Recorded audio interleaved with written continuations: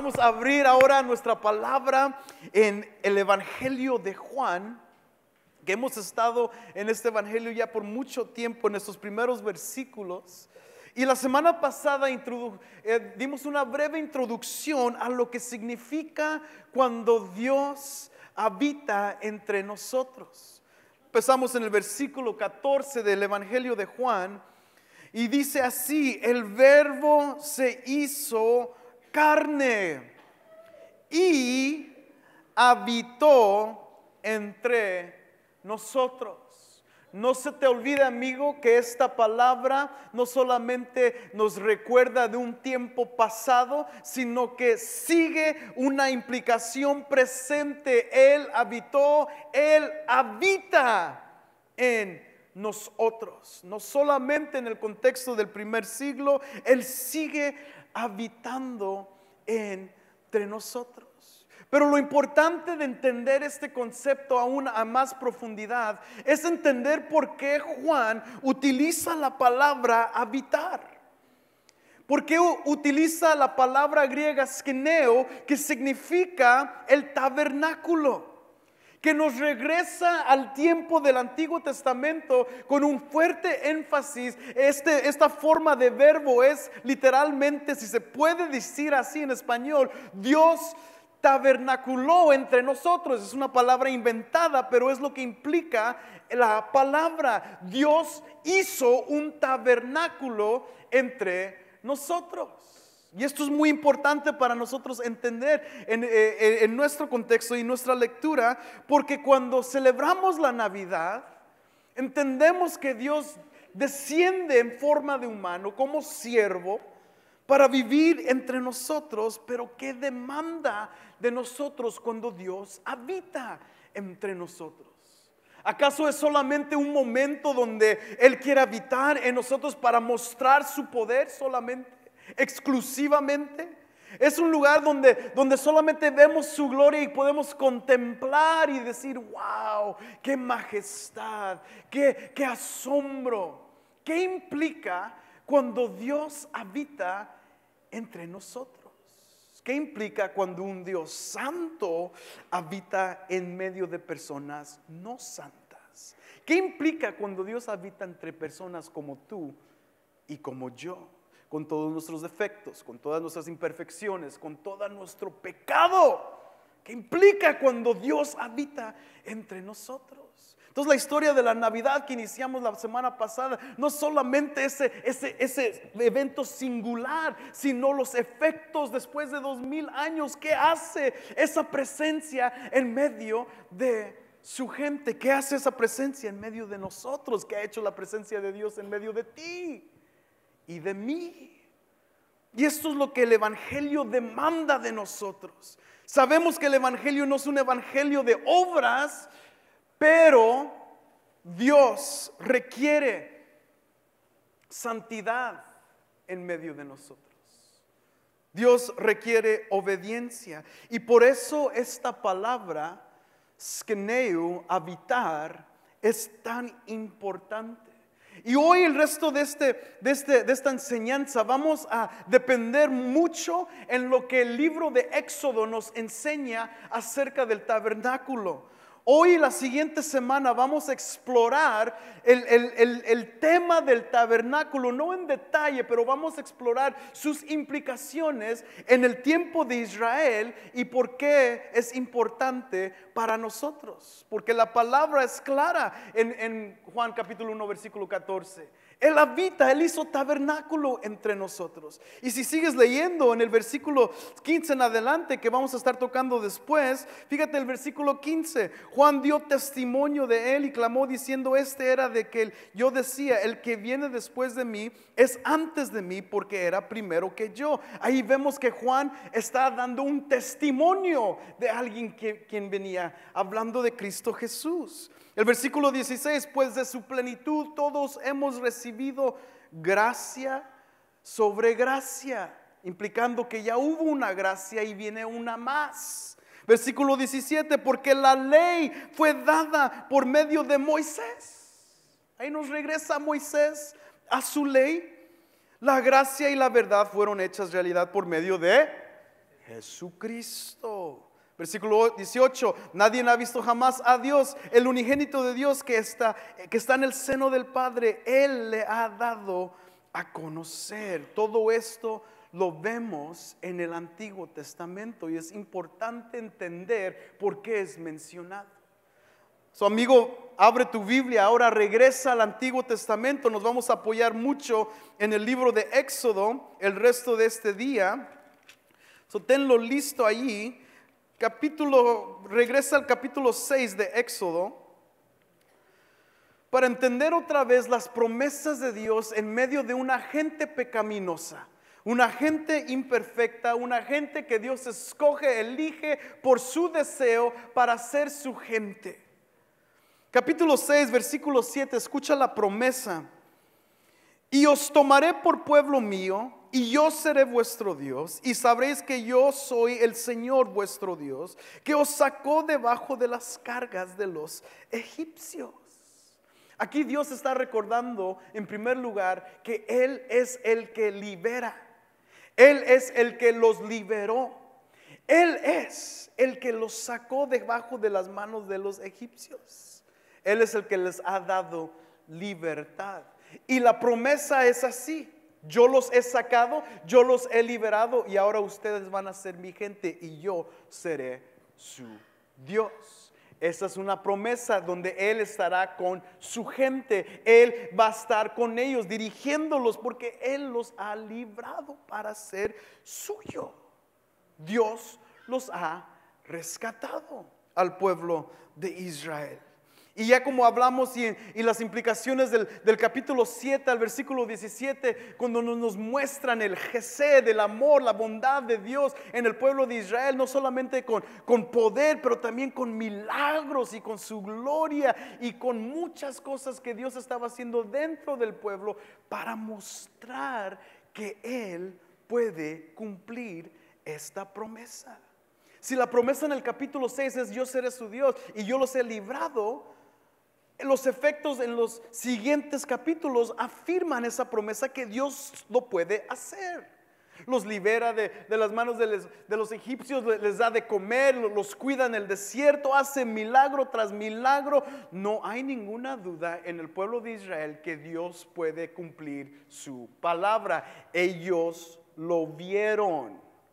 No fue algo que se contó como en el libro de Deuteronomio, donde les recuerda la segunda ley. Otra vez, recuerda de tus padres, recuerda lo que hicieron tus padres. No es un recordatorio, es algo que ya vivieron, que experimentaron, que pudieron sentir y ver los milagros de Dios. No cabe ninguna duda en la mente del pueblo de Israel que Dios puede cumplir su palabra. Estos capítulos nos demuestran cómo Dios empieza a dirigir a su pueblo a través de su voz. Si recuerda los primeros capítulos de Éxodo 1, 2 y 3, vemos cómo Dios interactúa con Moisés, el rebelde que no quiere realmente hacer lo que Dios le dice por falta de conocimiento. De hecho, lo encuentra escondiéndose porque acaba de asesinar a alguien. Y Dios está interactuando con él. Yo lo haré, yo hablaré por ti, yo estaré contigo, yo afirmaré mi presencia en ti, yo. Y en todo este tiempo empezamos a ver que Dios empieza a dirigir a su gente por medio de su voz, por medio de su palabra. Esto es muy importante. Avancemos un poco en el libro de Éxodo, vamos al capítulo 19. Lo que acabamos de leer en nuestra lectura bíblica. Esto es muy importante porque el monte Sinaí es un precursor, es una anticipación del tabernáculo.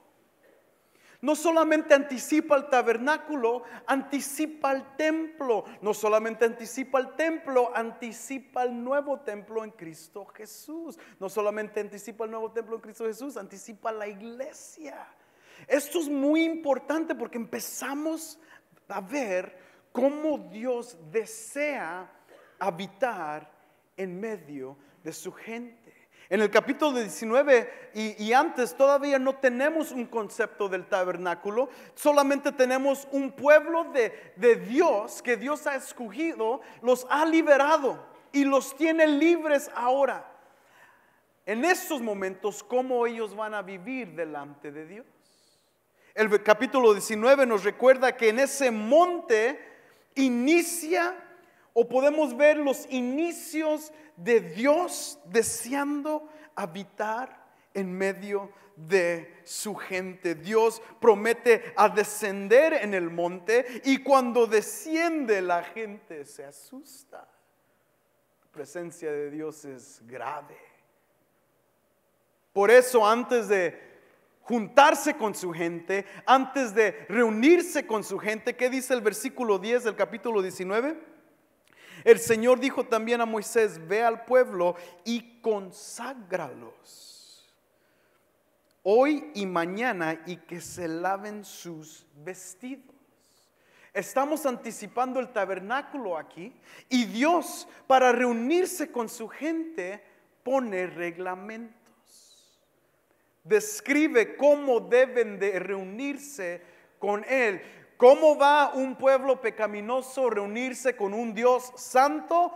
Dios lo describe. Dios da instrucción. Ellos no se lo tienen que inventar. Ellos no tienen que decir: pues creo que a Dios le gusta esto, creo que a Dios le gusta esto, si vengo así, si me visto así. No hay ninguna especulación de imaginación en la mente de Israel. Dios dice: Moisés, diles que se laven, que se consagren, porque yo voy a reunirme con ellos. Estamos viendo el inicio de las reglas y de las normas en cómo Dios quiere vivir con su gente. Que se consagren. El versículo 12 dice: y pondrás límites alrededor para el pueblo, y dirás: guardaos de subir al monte o tocar su límite. Cualquiera que toque el monte ciertamente morirá. Aquí empezamos a ver la severidad de Dios, porque Él toma su presencia muy en serio.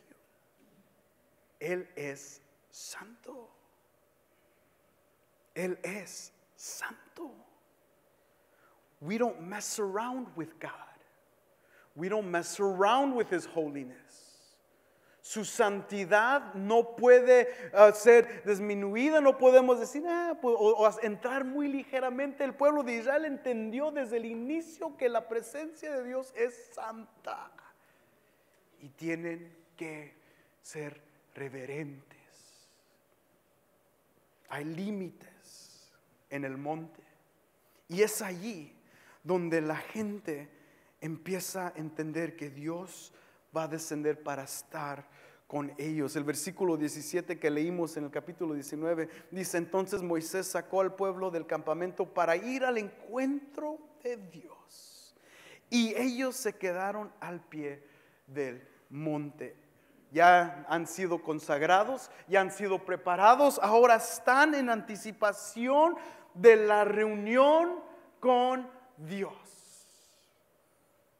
Y vemos esta reunión, es majestuosa esta reunión, ¿no? En el capítulo 19 vemos el humo, vemos los truenos, vemos que el monte empieza a temblar, estremecerse gravemente, empieza todo eso. Lo que Dios está haciendo es demostrándole su presencia a su pueblo. Ponte a pensar, hasta este momento el pueblo de Dios ha visto la mano de Dios, ha visto la presencia de Dios externamente. Y me refiero externamente porque vieron a Dios actuar por ellos.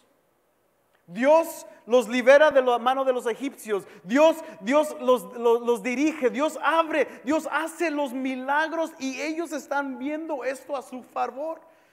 Y el pueblo de Israel pues está bien cómodo viendo: wow, yeah, go for it, God, you got this, tú lo estás haciendo, Dios, amén, amén. Y están apoyando, gracias Dios, y celebran. Y los cánticos que vemos en Éxodo 11 y 12, esto es parte de la formación de Israel. Están viendo la grandeza de Dios, pero ahora esa grandeza está en su medio, y ahora la están experimentando dentro de ellos. Y el monte empieza a temblar. y la voz de Dios se escucha como un trueno y la gente ahora experimenta a Dios en medio de ellos. Por eso Dios pone estos límites, porque la presencia de Dios es grave, es severa. Y ahora están viendo a Dios en esto. Fíjate lo que sucede en el capítulo 20 de Éxodo, en el capítulo 20, 18. Fíjate cómo reacciona la gente. Y todo el pueblo percibía los truenos y los relámpagos, el sonido de la trompeta y el monte que humeaba. Y cuando el pueblo vio aquello, temblaron y se mantuvieron a una distancia. Entonces dijeron a Moisés: habla tú con nosotros y escucharemos, pero que no hable Dios con nosotros, no sea que nos moramos. Mejor tú, Moisés.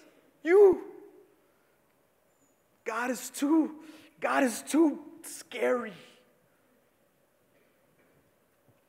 Y en esto vemos la reacción de la gente de Dios a la presencia de Dios.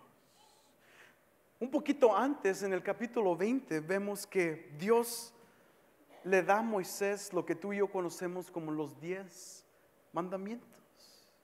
Y estos 10 mandamientos, Dios se los dice y Dios está describiendo con su palabra a Moisés cómo el pueblo de Dios debe de vivir y existir delante de él. Los primeros mandamientos son cómo vas a tratar con Dios: no ídolos, no idolatría, no adorarás a otro Dios. Esto se trata con la honra a Dios. Los siguientes, después de la mitad de los 10 mandamientos, es para cómo vas a vivir con los demás. No codiciés, no mataréis, no cometeréis adulterio, no robaréis. O sea, estas cosas es cómo tú debes de vivir delante de Dios y delante de su gente. Y Dios se los implica y se los enseña, y eso es lo que Dios quiere que Moisés le dé a su gente, porque su voz otra vez va a guiar a su pueblo. La gente no va a tener ninguna excusa de inventarse una manera en cómo vivir delante de Dios. Nuestras imaginaciones son muy buenas, y de hecho lo vamos a ver, la imaginación del pueblo de Israel, pero Dios demanda y requiere ciertas actitudes y ciertas normas, estipulaciones para vivir en su presencia, y les quiere dar los 10 mandamientos. La gracia de Dios está demostrándole a la gente, ahora que están libres, cómo van a vivir y cómo deben vivir. Recuerdan, ex esclavos, ahora libres, ahora ellos tienen que saber cómo vivir, y porque Dios es vida, Él les enseña la manera correcta en cómo vivir. Después de 430 años de esclavitud, esta gente redimida inicia su carrera como los redimidos delante de Dios, y ahora ellos están viviendo conforme a la palabra de Dios. Recuerda, amigo, todo este éxodo Dios está dirigiendo a Moisés y Dios está dirigiendo a su pueblo hasta llegar al monte Sinaí, y Dios habla a su pueblo, instruyendo a su pueblo, queriendo habitar en medio de su pueblo, hablando a su pueblo. No podemos hacernos ciegos a que la presencia de Dios implica la voz de Dios. La presencia de Dios implica su palabra. La presencia de Dios implica instrucción. Por eso el Evangelio en el Nuevo Testamento es tan importante, porque Dios habla y nos demuestra a Jesús. Y ese Jesús es aceptado por medio de fe. Dios habla y actúa por medio de Jesús. Pero fíjate, todo esto es en anticipación a Jesús. Fíjate lo que dice el capítulo 23. Sigue adelante conmigo en Éxodo.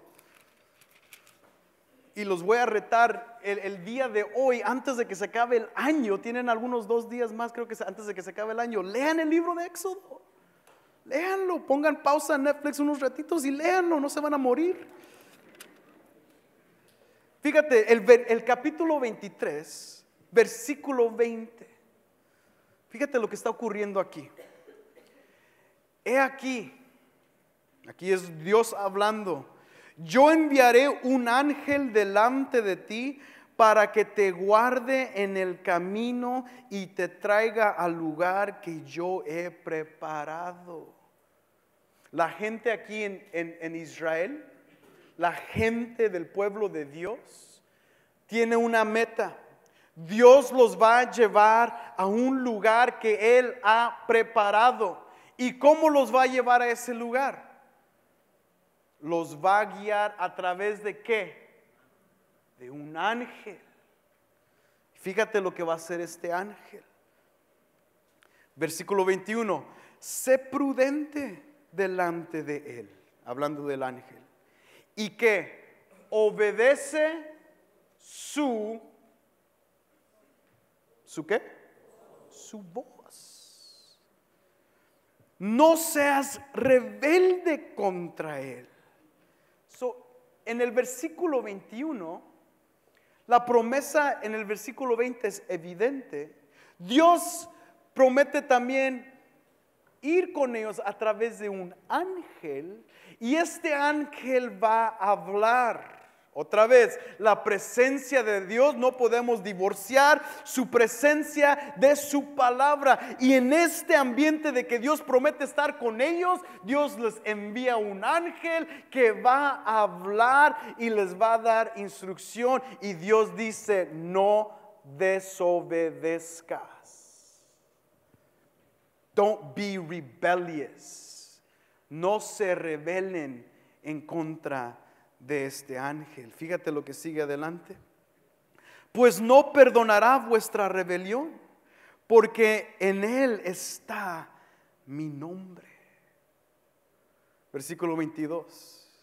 Pero si en verdad obedeces su voz y haces todo lo que yo digo, entonces seré enemigo de tus enemigos y adversario de tus adversarios. ¿Qué es lo que está pasando aquí? Simple, sencillo. Obedece al ángel y yo seré enemigos de tus enemigos. Desobedece al ángel y yo seré tu enemigo. Simple. Just follow instructions. Sigue la voz del ángel y haz lo que él te dice. ¿Por qué es importante esto? Porque así, en anticipación del tabernáculo, estamos viendo que lo que dice Juan en Juan capítulo 1, versículos 1 y 2, que el verbo estaba con Dios desde el principio. Aquí vemos el verbo en acción. Este ángel es la preencarnación de Cristo Jesús. ¿Por qué decimos eso?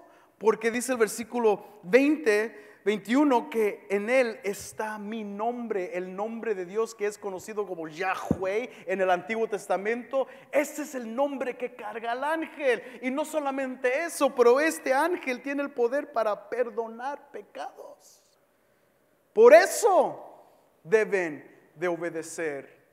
Por eso Dios envía su presencia en medio de ellos. Dios no envió cualquier ángel. Dios se envió a cuidar a su gente a través de su voz. Dios los está guiando y promete estar con ellos, y ellos tienen que obedecer su voz. Esta voz es tan prevalente, tan importante. Estas enseñanzas de Dios a su pueblo es tan importante en el Antiguo Testamento. Todo esto depende en lo que Dios dice. Por eso 92 veces en el Pentateuco, desde Éxodo hasta Deuteronomio, Dios dice 92 veces: y Dios le habló a Moisés, y Dios le dijo a Moisés, y Dios le dijo a Moisés, y Dios le dijo a Moisés, y eso excluye de las veces que él habló con Aarón y con los sacerdotes. Dios quiere estar con su pueblo. Dios quiere instruir a su pueblo. Dios quiere hablar con su pueblo. Dios quiere demostrarle a su pueblo la manera correcta en cómo vivir en su presencia. Eso es lo que está sucediendo en el Antiguo Testamento. Esto es importante, ¿por qué? Porque sigan conmigo en el capítulo 24. Estamos repasando el libro de Éxodo súper rápido, pero fíjate lo que hace Moisés en el capítulo 24. Vamos a brincar al versículo 4. Y Moisés escribió todas las palabras ¿de quién? Del Señor. Levantándose muy de mañana, edificó un altar al pie del monte con 12 columnas por las 12 tribus de Israel. Brinquen al versículo 7. Luego tomó el libro del pacto y lo leyó a oídos del pueblo. Y ellos dijeron: todo lo que el Señor ha dicho, haremos y obedeceremos. Did you hear that? ¿Escucharon? El pueblo dijo: todo lo que acabas de decir, Moisés, todo lo que escribiste y la lectura, la predicación que Moisés acaba de dar, una predicación expositiva de la palabra de Dios. Esta palabra, esta predicación, Moisés, todo lo que tú acabas de decir que viene de Dios, anótame, nosotros lo hacemos. We promise. Lo juramos.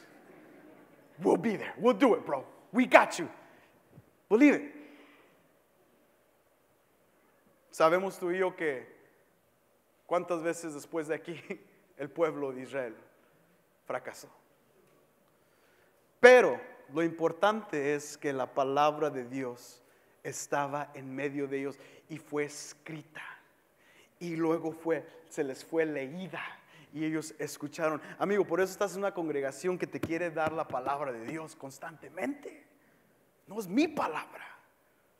Es la palabra de Dios para que tú entiendas lo que Dios requiere de ti. No mi opinión de cómo debes de vivir tu vida.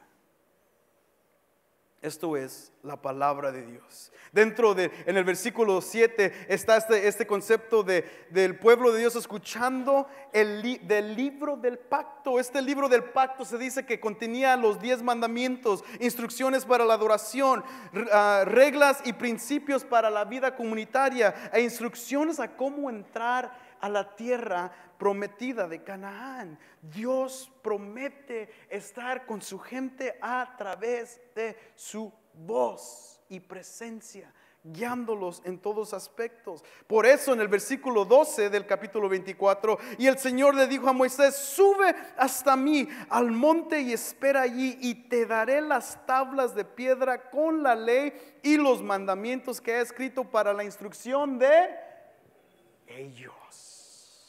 No para que lo pongamos en un lugar y para que todos se postren delante de las piedras. No. Para la instrucción de ellos. Cuando Dios habla, quiere ser obedecido. Dios no habla por hablar. Dios habla para ser obedecido. E Israel está aprendiendo esto de primera mano.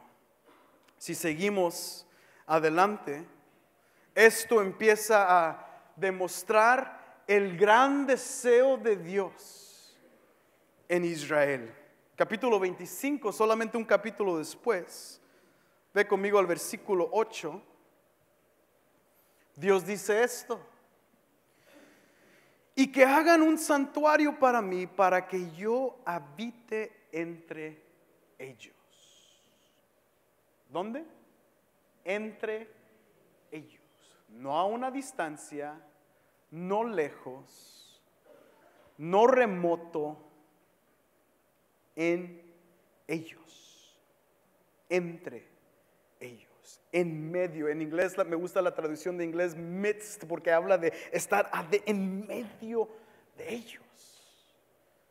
Él quería ser el centro de su gente, porque del centro iba a ir sus instrucciones. Y si la gente solamente escuchaba y entendía su instrucción, podía seguir y vivir una vida al máximo. Hoy en día tenemos muchas enseñanzas de cómo vivir tu mejor vida ahora y cómo ser lo mejor de ti, ser la mejor persona y bla, bla, bla, bla, bla. Bueno, el pueblo de Israel, su mejor vida, iba a escuchar, escuchando la voz de Dios y haciendo lo que Él decía. Eso iba a ser lo máximo para ellos. Y Dios lo sabía. Dios, si tú lees Levítico y luego lees Números y otra vez Deuteronomio, te vas a dar cuenta que todas las leyes que Dios les da a Israel es para no solamente para su beneficio de ellos, pero también para el extranjero, también para las otras personas. Todo esto era para ayudarse uno al otro. Si solamente obedecían su palabra, ellos iban a vivir lo máximo. Pero todos sabemos la naturaleza humana. En el versículo 9, ¿cómo va Dios a habitar en medio de su gente? ¿Qué dice el versículo 9? Conforme a todo lo que voy a mostrar, conforme al diseño del tabernáculo y al diseño de su mobiliario, así lo haréis. Dios va a habitar en medio de su gente en un tabernáculo. La primera vez que vemos esta palabra Mishkan aparecer es la palabra que Juan utiliza para traducir skeneo, tabernáculo. Es la misma palabra que está implicando cuando Dios entra en la humanidad. En Juan capítulo 1, versículo 14, lo que está diciendo Juan es que Dios viene para habitar, porque desea habitar en medio de nosotros en forma de un tabernáculo. Y ahorita vamos a ver el peso de eso, pero el tabernáculo es la demostración de cómo la presencia de Dios iba a habitar en medio de su gente. Este tabernáculo, todos los detalles del tabernáculo son dados por Dios. O sea que el pueblo de Israel no se inventó. A ver, pues ¿cómo le vamos a hacer? Pues tú trabajas en construcción y tú también estás más o menos, le sabes ahí más o menos, detenerme la escalera, tú eres un chalán, bueno, y vamos a hacer algo. No. Todo es detallado por Dios, y aún los que van a trabajar en la construcción son los mejores de los mejores.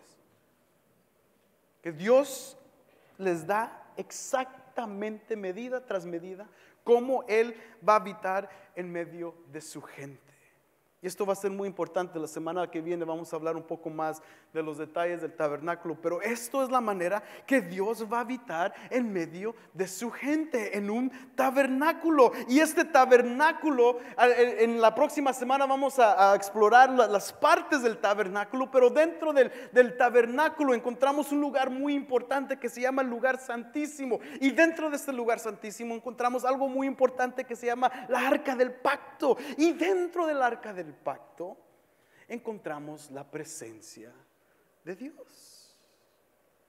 Fíjate, el capítulo 25, versículo 16. Fíjate lo que está dentro del arca. Y pondrás en el arca el testimonio que yo te daré. El testimonio. El testimonio. Fíjate el versículo 22. Allí me encontraré contigo, y de sobre el propiciatorio, ¿escucharon esa palabra? El propiciatorio, en inglés la traducen the mercy seat, si es transliteralmente es el asiento de misericordia. Aquí utilizan en español la palabra propiciatorio, porque la palabra hebrea implica el lugar de propiciación. Eso es muy importante. Pero dice aquí, sobre el propiciatorio de entre los querubines que están sobre el arca del testimonio, te hablaré acerca de todo lo que he de darte por mandamiento para los hijos de Israel. En la presencia, dentro la arca, Dios va a hablar para su gente. Dios no desea habitar en medio de su gente para estar ahí nomás. Que vengan y que rindan todo. Dios está en medio de su gente para instruir a su gente. Le dice a Moisés, allí ustedes van a recibir instrucción de mí para mi gente. Recuerda, amigo, esto está anticipando ahora el templo y está anticipando un nuevo templo en Cristo Jesús. La presencia de Dios es un lugar donde Él describe cómo vivir delante de Él. Ponte a pensar, amigo, ¿cómo tú vas a entrar a la presencia de Dios? Si estamos en los tiempos antiguos de este tabernáculo y de este sistema, ¿cómo voy a entrar yo a la presencia de Dios? Acabo de ver el monte temblar cuando Dios habló. Bueno, gracias a Dios ya no estamos bajo este sistema. Ya no estamos bajo estas obligaciones. Por eso esto es tan importante. Cuando Juan dice, y habitó entre nosotros, Juan lo que está diciendo es, Él es el tabernáculo. Cristo Jesús. Él es el sacrificio del tabernáculo. Él es las estipulaciones del tabernáculo. Él es la obediencia del tabernáculo, cosa que tú y yo jamás íbamos a poder hacer. Sí, aun si nos proponemos, amigos, esto va a suceder. No soy profeta, pero esto va a suceder. Todo el mundo va a querer leer su Biblia en el próximo año. Voy a leerla toda. Llega marzo y todavía estás en Génesis capítulo 12. It's gonna happen. No te estoy profetizando nada. It's just gonna happen, bro. I know. Eso me ha pasado a mí. Tú y yo ni podemos ni someternos a una lectura constante bíblica de día a día. ¿Qué piensas que cómo vamos a nosotros acercarnos a este trono celestial si Cristo no está en medio de nosotros?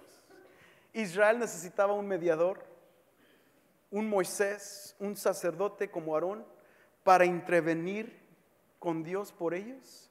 Nosotros necesitamos a Cristo Jesús. Y Él es el que habitó entre nosotros. Pero fíjate, esta presencia dentro del tabernáculo es tan fuerte y tan real. Y es desear enseñar a su pueblo cómo vivir. Éxodo nos va a hablar de las instrucciones del tabernáculo y de lo que Dios desea. Levítico nos va a enseñar lo que tiene que ocurrir en el tabernáculo. Pero lo más importante, amigo, es que tú no divorcies nunca la presencia de Dios de su palabra. Hemos anteriormente equivocadamente decir, quiero más de tu presencia, queremos más de tu presencia. Amigo, ¿qué más nos puede dar Dios? ¿Qué más? What else do we need? Quiero más toques. Quiero sentir. Israel sintió. Tú no quieres sentir lo que Israel sintió. Temblaron, brother. Pero Dios fue gracioso con ellos. Les dio gracia. Aquí están mis palabras. Just do what I tell you to do. Live according to my word. Vive de acuerdo a mi palabra. Y en anticipación del templo y del nuevo templo en Cristo Jesús, tú y yo conocemos el sermón más famoso de Cristo. Voltea conmigo a Mateo. El sermón más famoso de Cristo Jesús. Aunque todos sus sermones son impactantes. E inicia en el capítulo 5 con las bienaventuranzas. Cosa impresionante. Si recordamos lo que dice el capítulo 5, versículo 3, bienaventurados los pobres en espíritu, pues ellos son el reino de los cielos. Bienaventurados los que lloran, pues ellos serán consolados. Bienaventurados los humildes, pues ellos heredarán la tierra. Bienaventurados los que tienen hambre y sed de justicia, pues ellos serán saciados. Bienaventurados los misericordiosos, pues ellos recibirán misericordia. Bienaventurados, bienaventurados, bienaventurados, bienaventurados. Y sigue. Sermón increíble, impactante como nunca, pero fíjate lo que Jesús dice finalizando su sermón famoso. Versículo 24 del capítulo 7. Por tanto, cualquiera que oye estas palabras mías y las pone en práctica, será semejante a un hombre sabio que edificó su casa sobre la roca. Y cayó la lluvia, vinieron los torrentes, soplaron los vientos y azotaron aquella casa, pero no se cayó porque había sido fundada sobre la roca. Y todo el que oye estas palabras mías y no las pone en práctica, será semejante a un hombre insensato que edificó su casa sobre la arena. Y cayó la lluvia, vinieron los torrentes, soplaron los vientos y azotaron aquella casa. ¿Y qué pasó? Cayó. Y grande fue su destrucción.